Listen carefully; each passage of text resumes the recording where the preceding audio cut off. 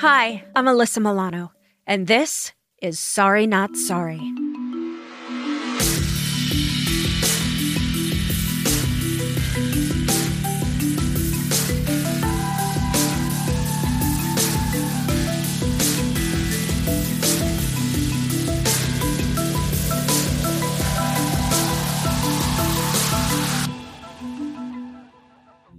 My guest today is Edward Isaac Dovere. Isaac is a staff writer for The Atlantic and author of the new book, Battle for the Soul, Inside the Democrats' Campaign to Defeat Trump. Last night, I congratulated Donald Trump and offered to work with him on behalf of our country. She's actually wondering, there's this rise of populism happening around her. She doesn't quite understand it. She's talking to an advisor while flying on an airplane and saying, I don't really understand what's happening. I can't quite grasp what's going on around me. And I think that was actually very emblematic of the problem. Tonight, we are gathered to reclaim the soul of America. Joe Biden is now officially the Democratic nominee. What stood out to you after 2 days at this convention? Well, it seems the Democratic Party has finally settled on a strategy to beat Donald Trump. I'm Isaac Dovere, and I'm fighting to get out the truth of all the things that are happening in this crazy country of ours. Sorry, not sorry. Okay, Isaac, thank you so much for being a part of the podcast. Let's just get right into it. You start the book at the very end of the Clinton campaign, as President Obama is receiving reports of her defeat to Donald Trump. It seems like the realization of that defeat was slow in coming. What was it, and why was it such a surprise to people on the inside? I think it was a surprise to people on the inside for a lot of the reasons that it was a surprise to people on the outside, right? Like that Donald Trump could be elected president of the United States. I wasn't surprised. Then you were ahead of the curve from where Obama was. You know why? Because I just felt like, as Democrats often do, we get really wonky about things. And here is this guy, this television personality that came out and just said, we're going to make America great again. Nobody knew what that meant, but it was like, as someone in the entertainment industry, I was like, that right there wins votes. You were onto something. I remember 2 days after the election, I was one of the pool reporters, a small group of reporters that gets pulled into small events. And so I was in the Oval Office when Trump came to see Obama. It was just a weird day at the White House. I can't even imagine. And they were supposed to meet for like 20 minutes, maybe half an hour. They ended up meeting for 90 minutes. And there wasn't anybody like who could knock on the door and say like, are you guys done yet? Right? Like that conversation you don't interrupt. And so they had the reporters gathered outside of the Oval Office in the colonnade of the White House, like right next to the Rose Garden, for a while, thinking like, they'll tell us when they're done. And the staff was waiting just like we were. And we saw Dennis McDonough, Obama's chief of staff then, take a walk with Jared Kushner. And we saw Dan Scavino, Trump's like Twitter maven, former golf caddy guy, who was just walking around the Rose Garden taking pictures. Everything was just so bizarre. And there was a reporter who I hadn't seen for a while because she had been out on the campaign trail covering Trump. I had mostly covered campaign events through Obama's eyes in 2016. That was my assignment. So I had all the stumping that he'd done for Clinton. I was there for that rather than most of the time with Clinton herself into the fall. And I said to her, so you were out there. Would you have believed it? Would you have thought we'd be standing here waiting to see Donald Trump sitting in the Oval Office? And she said to me, no, because she had done a little bit of Clinton coverage also to just shake things up on her beat. And she said she went to an event in Florida and there was almost nobody there for Clinton and the people weren't that enthusiastic. And she said to me, I remember thinking to myself, if this were anyone other than Hillary Clinton, I would say it's a big problem. But I thought, Donald Trump, it's not going to happen. And so I kind of wrote it off, but it was making her think about it more that way. And I do think that most smart political people, and I'll emphasize the political people there, looked at Trump in 2016 and thought, this guy is like the worst major party candidate ever. At one point, the Clinton campaign was super excited that he was going to be the nominee. Wow. And the reality that I think we all have to think about is that he was not the worst major party candidate ever. He lost the popular vote, but he was obviously elected president. And he came a lot closer to winning in 2020, even with all the things, telling people to inject bleach and 500,000 people dying and all this stuff. The economy increased. With all of that, you have Biden winning by a lot 81 million votes, the most votes anybody in history has ever gotten.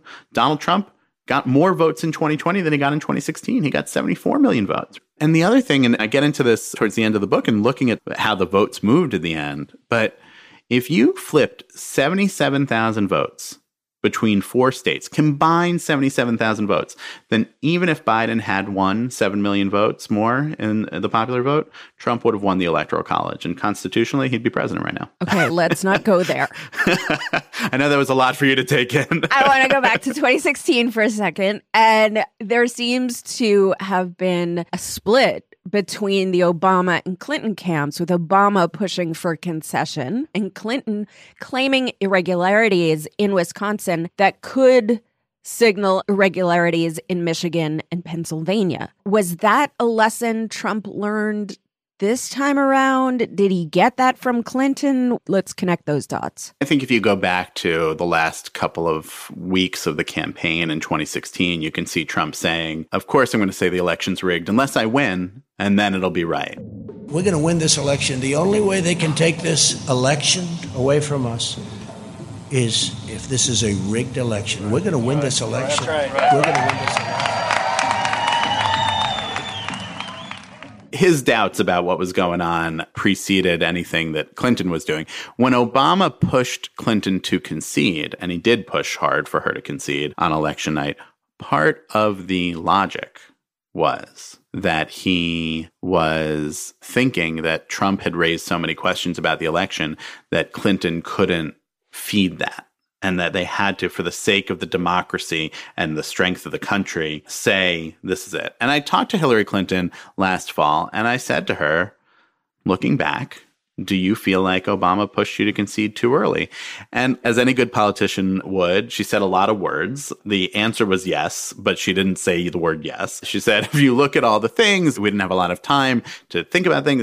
And if the way that things went, Obama pushed for her to concede. She resisted at first. She finally did. And by the next morning, it was a done deal. Trump was the president-elect. You compare that to what happened, obviously, this past November, when even though it was clear for a long time that Biden was going to squeak it out, it took 4 days, it was till Saturday, for the election to get called. I want to talk a little bit about the role of governing in elections, which seems to have gotten away from us as a nation a little bit. And you are pretty critical of President Obama and his hands-off approach to the party. Where do you think a president, or I don't know, any elected official should be looking most? There's the present with the challenges that the office holder has, and the future, which got pretty bleak under Obama's presidency. Is there a model for what he should have done differently? It's tough. He had a lot of things on his plate. And he, number one, is not a party guy. You look back at his electoral history, right? He ran for a congressional seat in Chicago in 2000 against a longtime incumbent who's still there, by the way, Bobby Rush. He lost. He got into the Senate race in 2004 as not the expected party guy, and a bunch of things happened in that race, and all of a sudden he was the nominee and ran away with that race. He runs in 2008 against Hillary Clinton. She's the party establishment type, and he's the one on the outside of it. So he comes into office thinking about all this stuff that's like, that's not me. That's not who I am. That's not where my interests are. He also comes in, of course, with the economic crisis and all the different things that came up starting from day one and not really ending until he said goodbye at the end of Trump's inauguration. But there are things that structurally could have been done that would have put the party in better shape. You look at just some of the numbers, and there are things like gerrymandering that affected this. There are bigger trends that were going on. But there are also almost 1,000 seats in state legislatures that were held by Democrats when he came in, that were held by Republicans by the time he left. When he came in, the House and the Senate were both Democratic. When he left, they were both Republican. The DNC was a functional organization when he came in and helped get him elected in 2008. And it atrophied from what some of his aides, to me, called benign neglect. Some of Obama's aides, he didn't really care who the leader of the DNC was. There were problems when Debbie Wasserman Schultz was the DNC chair. And he just was like, I don't really mind. It's not the thing that I'm concerned with. There was a debt that his reelection campaign had run up, and they just transferred the debt to the DNC. All these things put the party into worse shape, just realistically.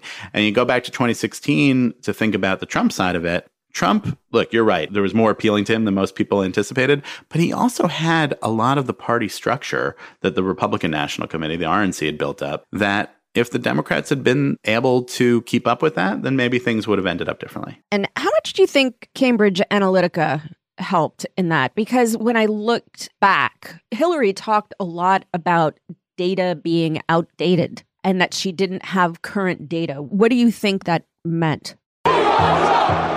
This brutal campaign heralded a new era in political warfare in which social media is the crucial battleground, fueled by vicious personal attacks, funded by billionaire mega-donors, and targeted with pinpoint accuracy. And one British company claims it was responsible for mastering this new field, paving the way for Trump's victory. Kansas, Louisiana, Texas. Cambridge Analytica. It meant that the DNC itself got lapped by the RNC in building voter information and thinking about how to dig in on people. That was within the DNC and the RNC itself. But then there was Cambridge Analytica, which is a very well-run company. They're very good at what they do. And there was not really a Democratic equivalent. And what we saw is if you go back and look at what happened in 2016 with obviously the disinformation that was being put out and the things that have been rooted back to the Russians, that's all going on. But there's also just like completely above boards data mining and ways of appealing to people through Facebook and getting them jazzed up about whatever the Trump campaign wanted them to be jazzed up about that just wasn't happening. There are a lot of things that I get into in the book of the immediate aftermath of Trump's win and things like the rise of grassroots activism, how the Women's March came about. But one of the things that is in there is there's this dinner of a couple of people, most of whom are not at all household names. It's held at John Podesta's house. Podesta had been Clinton's campaign chair, and he cooks dinner for them, and they're sitting around the table. And Randi Weingarten, who's the head of the teachers union, she's a very committed Democrat, and she's saying to them, we have to figure out the data problem here. We need to catch up. So yes, there are lots of things that went into the Democrats coming back to the extent that they did come back and have come back here. But there was a big piece of it of Democrats saying, like, we have to get better at this. And then you look at what happened over the course of the last 4 years when Tom Perez was the DNC chair, when Trump was president, and a lot did change that improved the operations, but also a lot changed that was more sophisticated for people who were supporting Democrats who were not in the DNC. There was just a totally different approach to this, and it helps these folks catch up with the way that the RNC, again, I remember, Alyssa, going to an RNC briefing, it must have been the spring of 2015, and they were showing us some of the things that they were doing, and they were like, look, we're much better than the DNC. And I brought it back to some people who worked at the DNC, and they're like, oh, they always say that. They don't know. They think that they're doing well.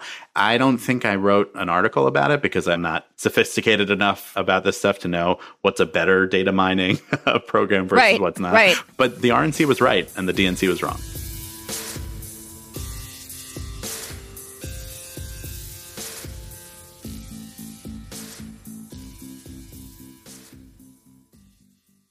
Season 2 of Swing Left's How We Win is here.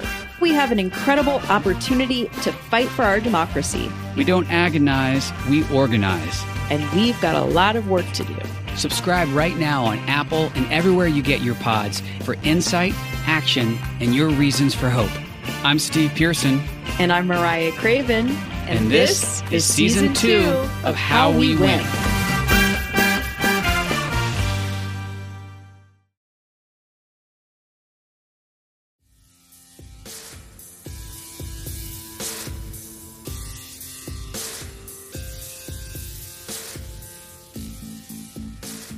It's so funny because even from someone that campaigned, I've been campaigning since the 2000 election, but like phone banking is kind of my thing. And just the difference between Obama, the first time he ran, and the phone banking and the numbers that we had being super accurate versus Hillary and whatever database they were working at, where it felt like, and I'm not even exaggerating, 98% of the numbers that we were calling were out of date, disconnected, the person didn't live there anymore.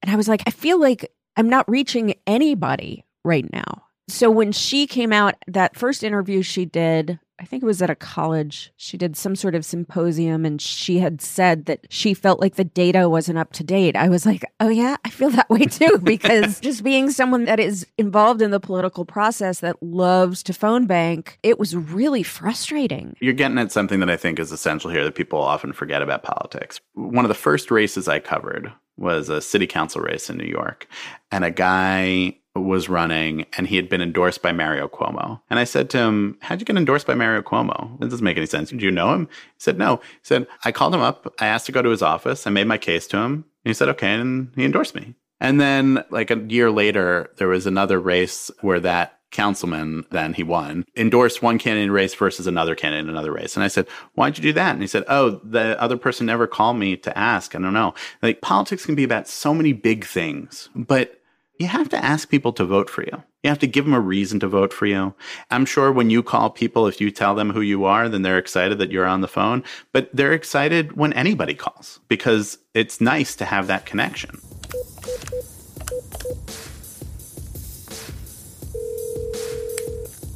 Hello? Hi, is this Alyssa? It is. Hey, Alyssa, this is Barack Obama. I used to be the president. You remember? Yes. So I am doing phone banking for Joe Biden, and you're one of the people I'm calling. Oh, my God. How are you doing? I'm having a panic.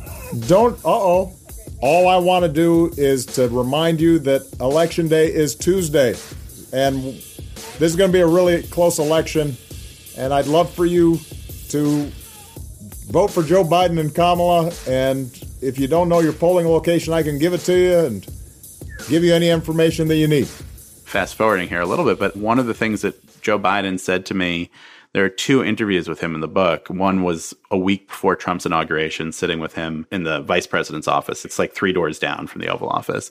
And the other one was at the beginning of February of this year. So he's been president for about 2 weeks. And he was in the Oval Office at that point. I was over the phone because it was still COVID restrictions. And he made a very similar point, which is that Democrats had stopped speaking to people in ways that mattered to them. And he was talking more meta than phone banking. But you have to give people a way to connect. And Biden is good at making people feel that way. But what he said in 2017 was Democrats just stopped talking to all these people and it allowed for the voters to move away and not be connected anymore.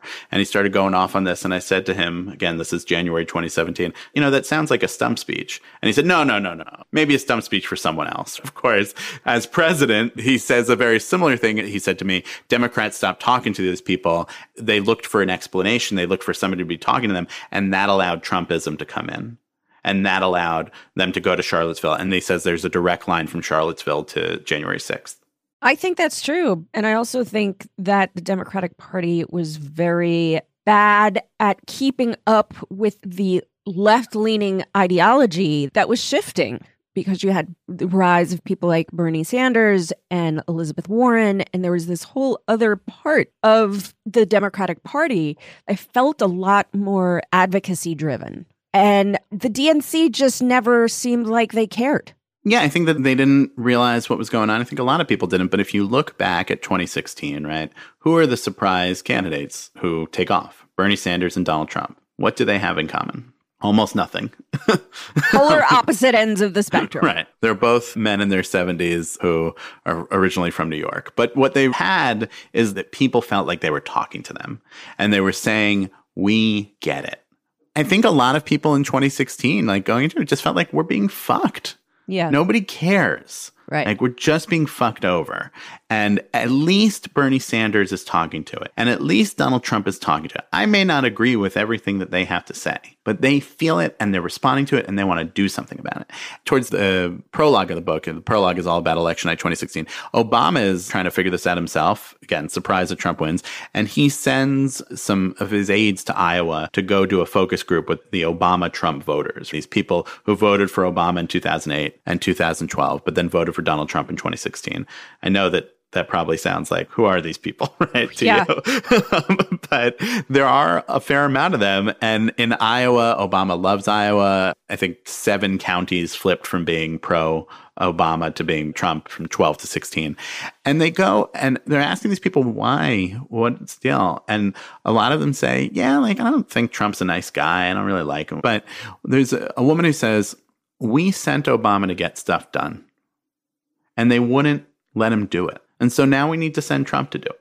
It's that feeling. I think we're feeling that feeling now with the dysfunction. You know, I feel like we sent Biden to get certain things done, and it feels like the way McConnell is blocking everything. We can't even agree on equal pay. Are you kidding me? Like this morning when I woke up, we're recording this on June 9th, and I woke up to the news that the bill for equal pay didn't pass.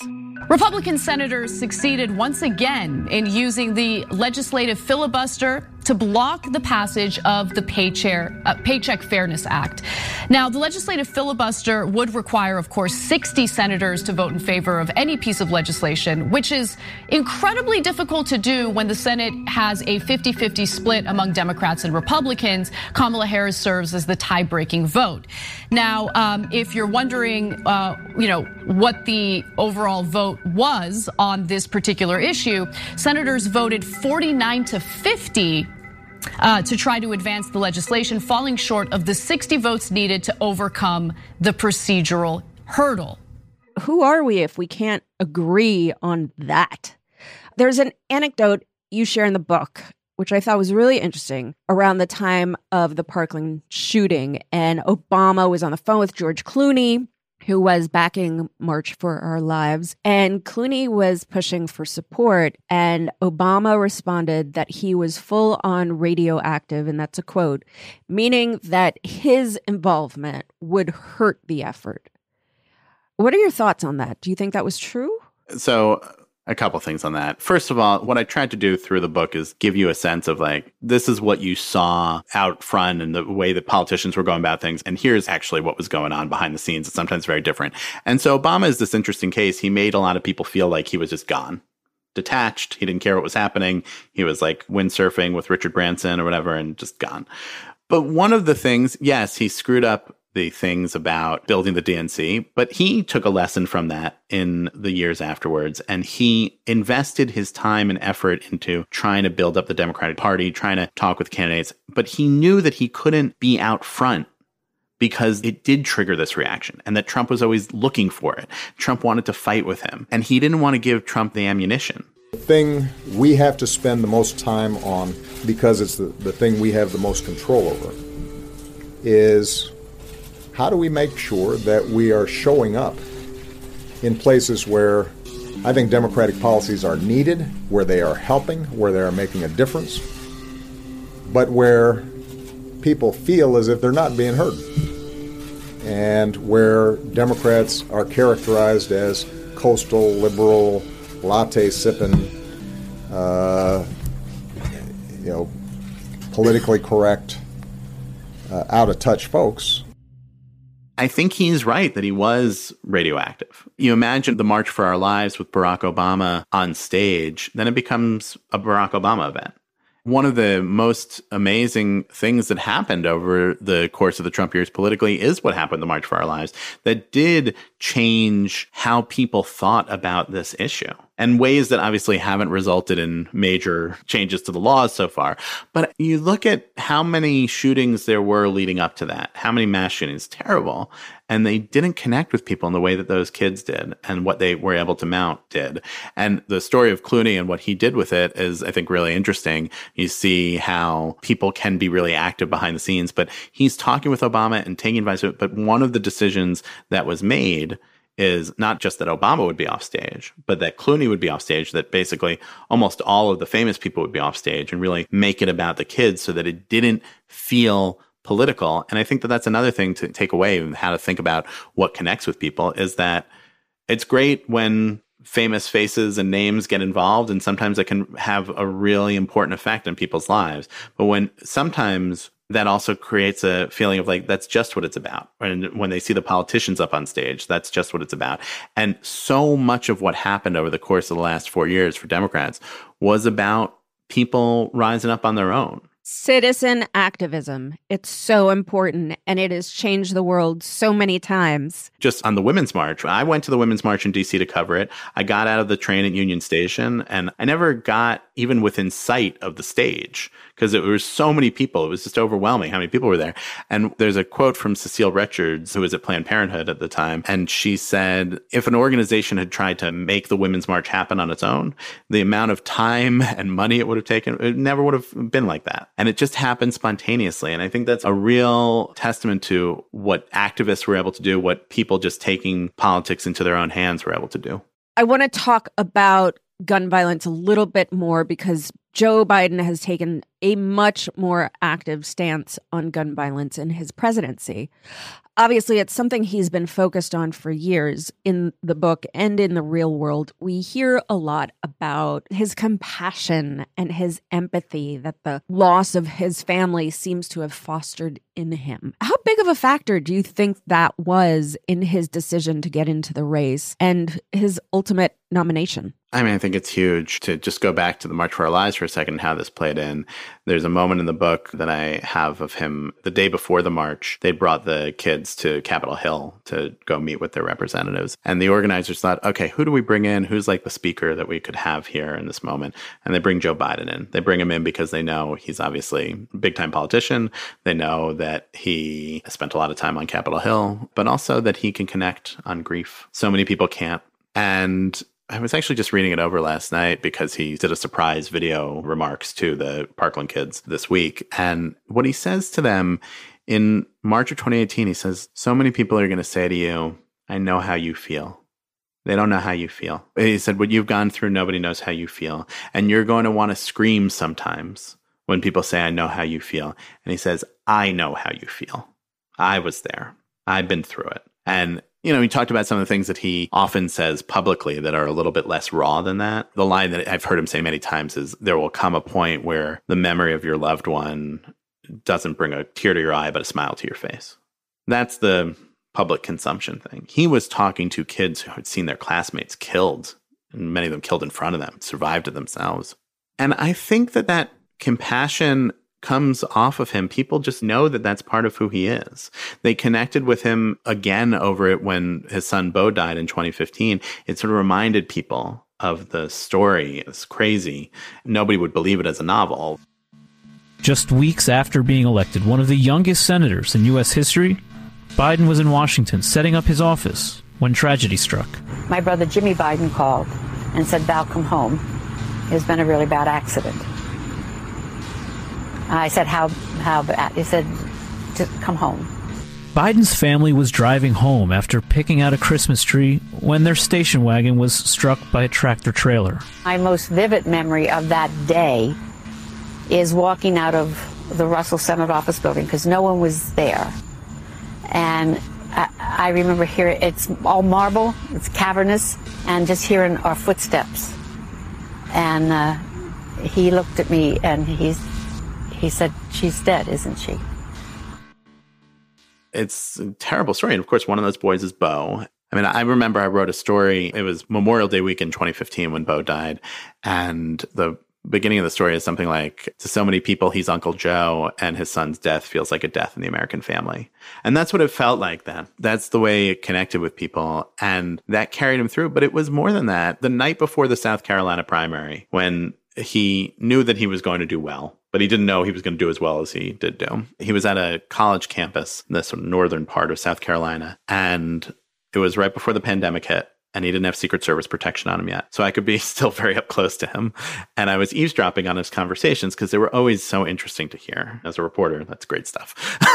Yeah. And there's this moment where there's a woman who's standing there and she wanted to talk to him. She was clearly so nervous about it that she'd written out what she wanted to say on a piece of paper. And he's got aides who are saying, go ahead, talk to him, it'll be okay.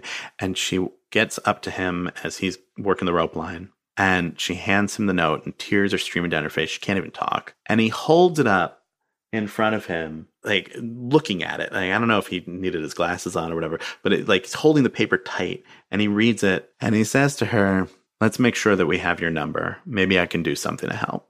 Now, I don't know what came of that, but I do know that he does follow up with a lot of people. He does. And he also, I think the thing about him that I've learned, and I don't know him well, but he makes you feel seen.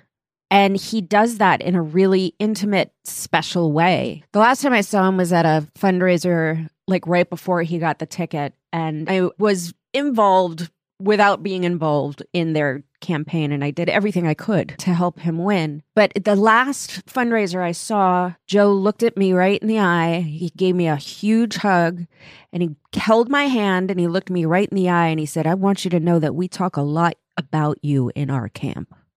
There's something and the way you told that story that I think is significant in itself, because he's the president of the United States now, and you said Joe looked at you. Would you have ever said Barack looked at me, or Donald, or George, or No. Bill, right? No, it's something different. And obviously, most Americans haven't had that kind of conversation with him, or the conversation that woman had with him. But people do get the sense that that's who he is. It comes off of him. It doesn't seem impossible to have that conversation with him. When you look at him, when you hear him, this like calm that he has, I don't know, it makes you feel better, first of all.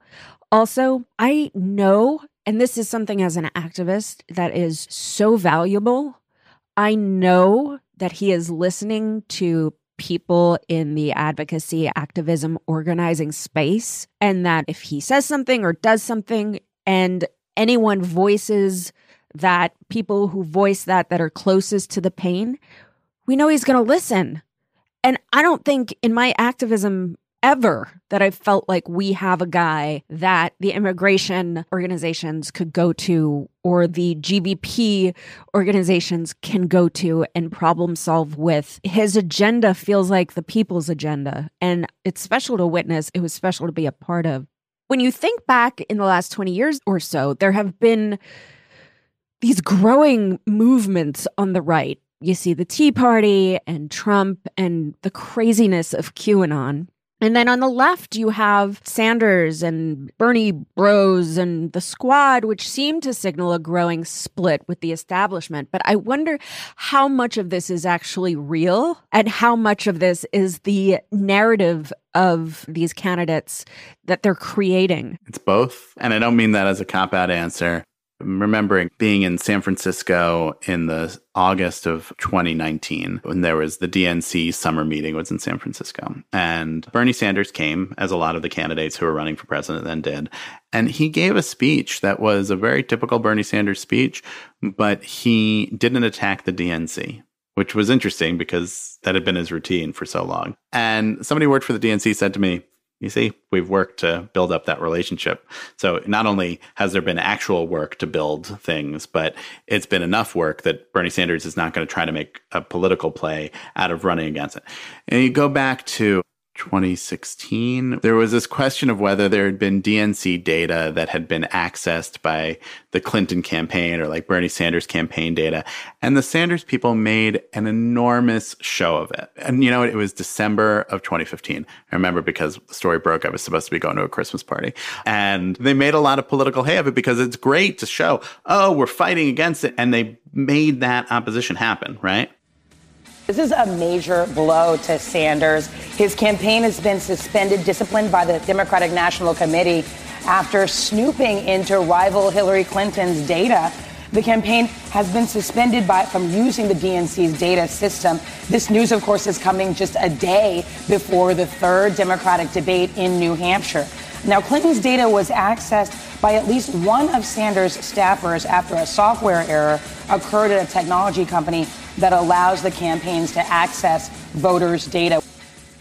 I think when you ask about the Trump side of it, too, some of it is real. Trump has made a lot of establishment leader Republicans uncomfortable.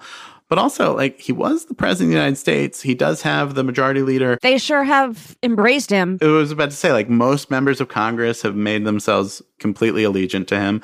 He's not really an outsider anymore, but it's good for him to talk about that way. It almost feels like, as an actor, what you want so desperately is to like get on a series and have that stability and have Universal behind you or whatever it is. And then you get on the series and you're like, fuck Universal. Like, what? And it feels like that, where you're trying to gel with the DNC. And then once everyone's elected, they're like, no, fuck you with the data. It was bad data. But imagine if it helped your next contract, like it pushed up your price for people to see that you were fighting with Universal or whatever. And that's kind of what's happened, you know.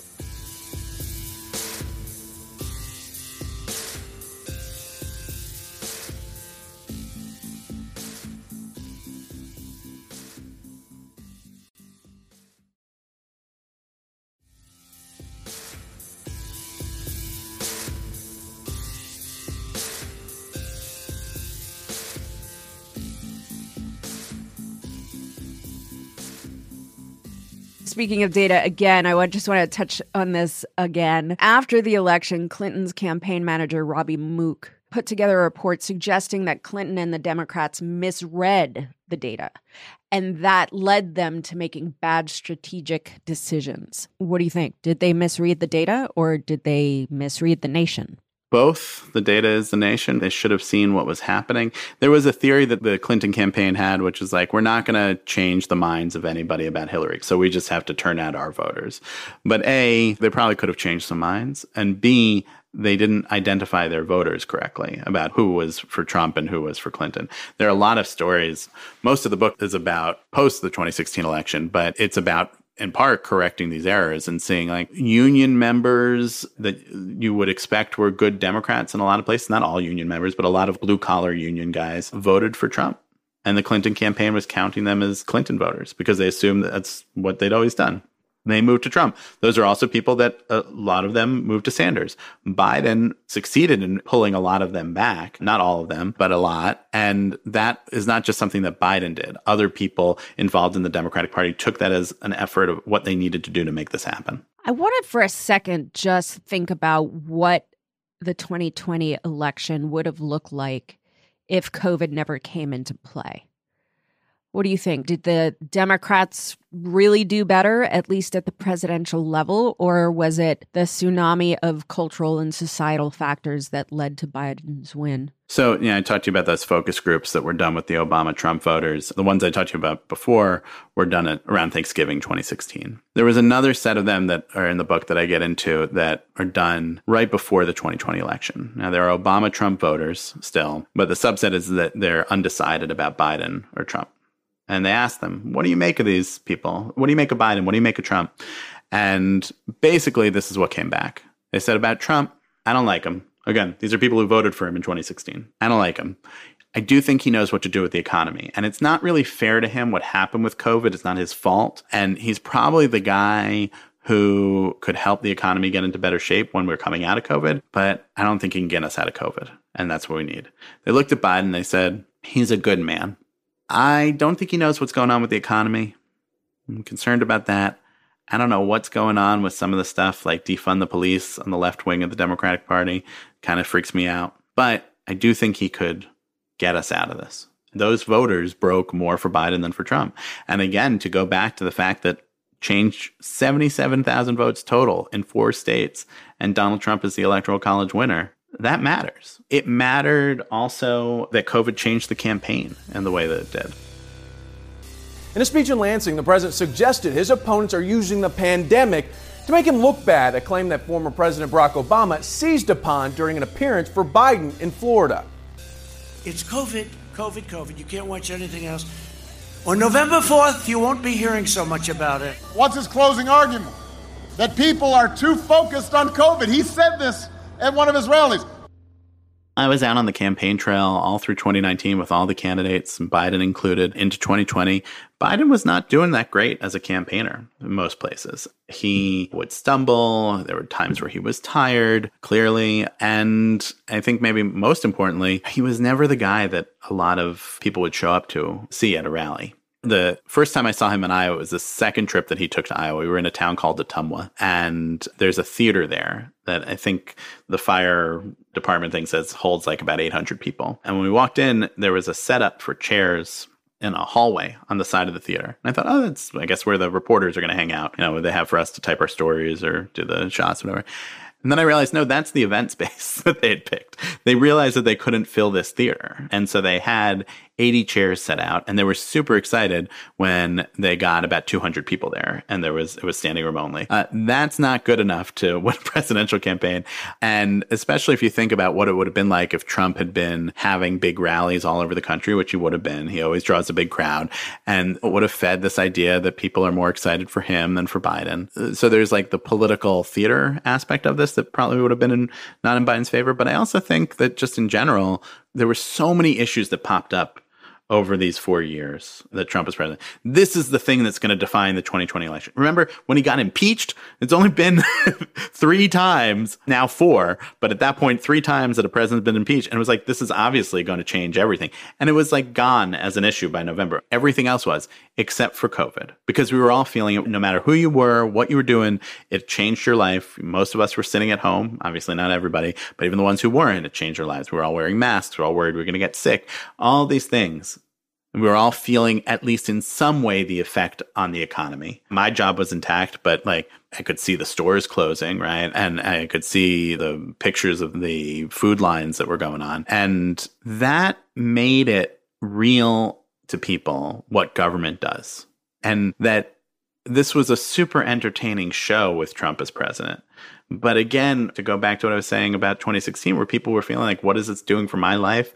I'm feeling fucked. Like people who were feeling in 2020, like, what are we going to do? How is my life going to get better? There's a Tom Hanks quote in the book from a fundraiser that he did during the Democratic convention. That was that sort of mostly virtual convention in August. Which I really enjoyed, by the way. It was fun. And I got to be there for the in-person parts, which were Harris's speech and Biden's speech. Quite honestly, we could do conventions like that in the future. Conventions usually are a little bit too much. But Tom Hanks did a virtual fundraiser. And he says, you know, when you think about it, that all these things landed on an election year. A public health crisis, the economic crisis, everything that had already been set off by George Floyd and his killing. Hank said that all of that happens in a year when, as a country, we get to decide which direction we're going. And he says, you have to maybe nod to that there's something bigger going on here. And you don't have to agree with Tom Hanks's theology of this.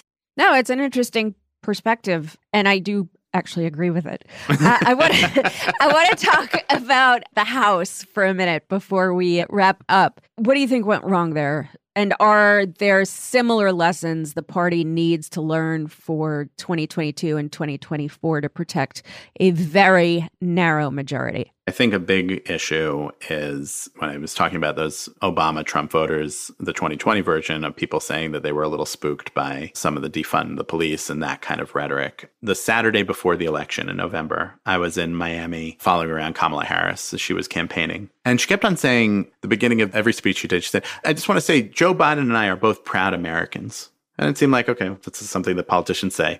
And then at one point, one of her aides said to me, have you noticed that she's saying that? I said, yeah. And said, we're pushing back on the socialism stuff that's really potent here. They have established the prerequisites to a socialistic or even later a communistic state. This system, in simpler terms, is called socialism. If fascism ever comes to America, it'll come in the name of liberalism. Public housing is one of the last bastions of socialism in the world. I think his plans are redistribution of the wealth. That's one of the tenets of socialism. America will never be a socialist country.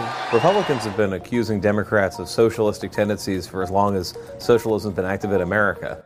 And I said, okay, that's like too subtle for me to catch. And I'm like literally being paid to pay attention to this stuff. Catch all of it, to catch everything. But I do think one of the things that the Democratic Party has to figure out here is that there is a lot of interest in moving toward a more progressive, maybe more democratic socialist policy from a lot of voters, from a lot of younger voters, but not only younger voters and not all younger voters. That is not where a lot of other voters are. And especially when it comes to the swing voters, the couple of 5% in the middle there that Democrats need in order to win these elections, they get really turned off by it. And that's one thing to think about. Another thing, I remember doing a panel in the fall of 2019 in Washington talking about the election. And I said something like, with this big diverse field, the first of every kind of candidate that was running, all these firsts, I think it would be hard for people to imagine that it could end with an old white guy being the nominee. And everybody in the room laughed. But when you look at the election results, Joe Biden ran ahead of almost every Democrat running for any other office last year. And what that means is that, yes, a lot of that was like anti-Trump votes and probably people who voted for president and then didn't vote in the other things. But it also means that there's something about Joe Biden that worked and that connected with people. So can Democrats build the kind of coalition that Biden had a winning coalition out of without Joe Biden there?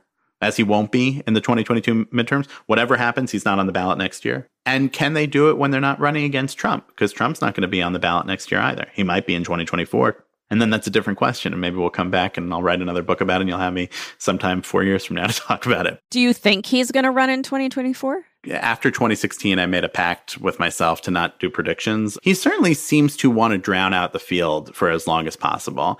And I think he will run. It looks like what he wants to do is to make sure that if he ran, it would be with a confidence that he would win. And I don't know that he can get that confidence. It's a point that I ended up making about Mike Bloomberg when he ran. One of the reasons why every other time that he had stopped himself from running, he looked at running for president a lot of times. And he stopped because he was like, I can't win. I don't want to be embarrassed in this way. And then in 2020, he all of a sudden decided, I can win. And he got into the race and it didn't go well. The chapter in the book that's about him is called $1 billion for Samoa because that's how much he spent and that's the only primary that he won. So you can see like Bloomberg is a really data-driven guy. It didn't work out like he thought it was going to be. So who knows what Trump will do with that. But I write at the end of the book that somebody thinks a lot about his public perception, and he was and now is still a loser on the biggest stage of his life. Would he want to be a two-time loser? I don't think so. Yeah, that's a good point. And finally, Isaac, what gives you hope? The book came out on May 25th, and that night, my wife and I went out to dinner, and it wasn't the only time that we've been out. We were out one other time, the two of us, during the pandemic. But a couple weeks ago in Washington, it was warm. People were not wearing masks. Something really simple is like having a nice meal at a nice restaurant that we like. We go back to and not worry, are we going to get sick? Have a glass of wine. It's a simple thing. But at this point, I think we need to not forget how bad everything was and how terrified everybody was. The last proper Biden campaign rally was March 9th of last year. I mean, it was in Detroit and I went to cover it. And it was the rally when Gretchen Whitmer and Kamala Harris both endorsed him, and sort of builds to how novelistic this race actually played out. That those two people who ended up being the finalists for the vice presidential pick were endorsed him at the final rally that he had.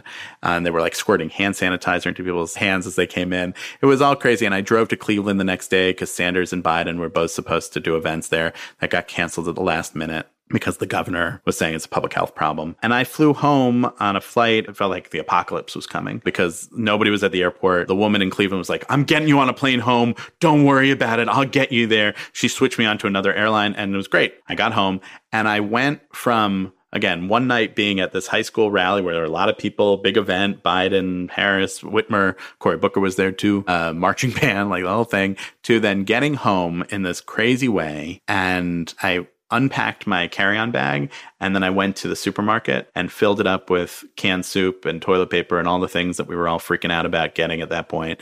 And to go from that to 15 months or so later to just like a simple thing of go out to dinner. I hope that we don't do what human beings always do, which is to push off the things that were hard and sad in our minds. I think that's how we cope. I know that I have spent very little time after Biden was elected, very little time and energy on even reading anything about Trump. I can't go back there. It's triggering for me. Yeah, no, I understand it. And look, when I set out to write this book, I wanted to not have it be another Trump book. And there's very little of Donald Trump in this book, I think on purpose. I think in a way that hopefully will be refreshing to people because he's there as the context for all of it. But it's really this whole story of things that when Trump was blotting out the sun, and that was the only thing anybody could pay attention to, but actually there was a complete revolution of how things worked in the Democratic Party and all these super interesting characters and stories. We talked mostly about Joe Biden, but like Bernie Sanders, Pete Buttigieg,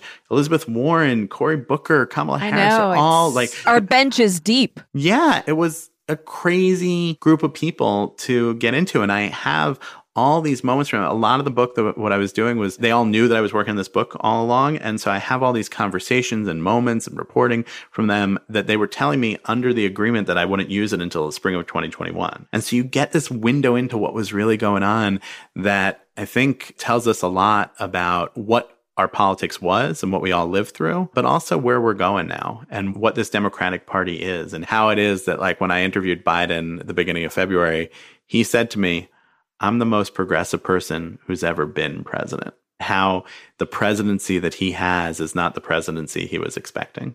It's so cool. You're so cool. And you give me hope. Thank you so much for all you do and for being a part of the podcast. Alyssa, thanks for having me. This is so great. You know, living in a red state, it's not an uncommon thing for people to say, well, why are you a Democrat? I'm a Democrat because I believe in opening doors of opportunity to as many people as possible. I'm a Democrat because I feel it's important to be able to have choices. I've been a Republican all my life until last February, when I decided that the God bless Republican Party had just moved too far off. I know that Democrats push very hard for the post 9/11 GI Bill, which is something that I used when I went to the University of Kansas. There's 3 things that Democrats support access to, and that's health care, high-quality public education, and fair courts. And they're actively working towards making sure that all citizens have the ability to vote. Donald Trump is crawling out from under the rock the 2020 election dropped on him and is somehow the presumptive frontrunner for the Republican nomination for 2024. What? We can't let his democracy-destroying machine have another chance to hold the reins of power. I don't know that America would ever recover if we do. But to prevent it, to squash Trumpism and all of the horrible things it brings with it, we have to learn the lessons of what got him there in the first place and what it took to beat him. Donald Trump's and Bernie Sanders' candidacies showed us kind of the same thing. People are dissatisfied with a government that has become too concerned with establishment power and less concerned with its constituents. Our party can't just campaign better. It has to govern better. We can't win a united government and let a Joe Manchin stand in the way of good governance. We can't stumble so badly when we have power that the people say, you know what, let the outsider back in. Government is about governing, not campaigning. And it's time for the Democrats to govern before we lose the soul of America. Sorry Not Sorry is executive produced by Alyssa Milano. That's me. Our associate producer is Ben Jackson. Editing and engineering by Natasha Jacobs. And music by Josh Cook, Alicia Eagle, and Milo Bugliari. That's my boy. Please subscribe on Spotify, iTunes, or wherever you get your podcasts. And if you like the show, please rate, review, and spread the word.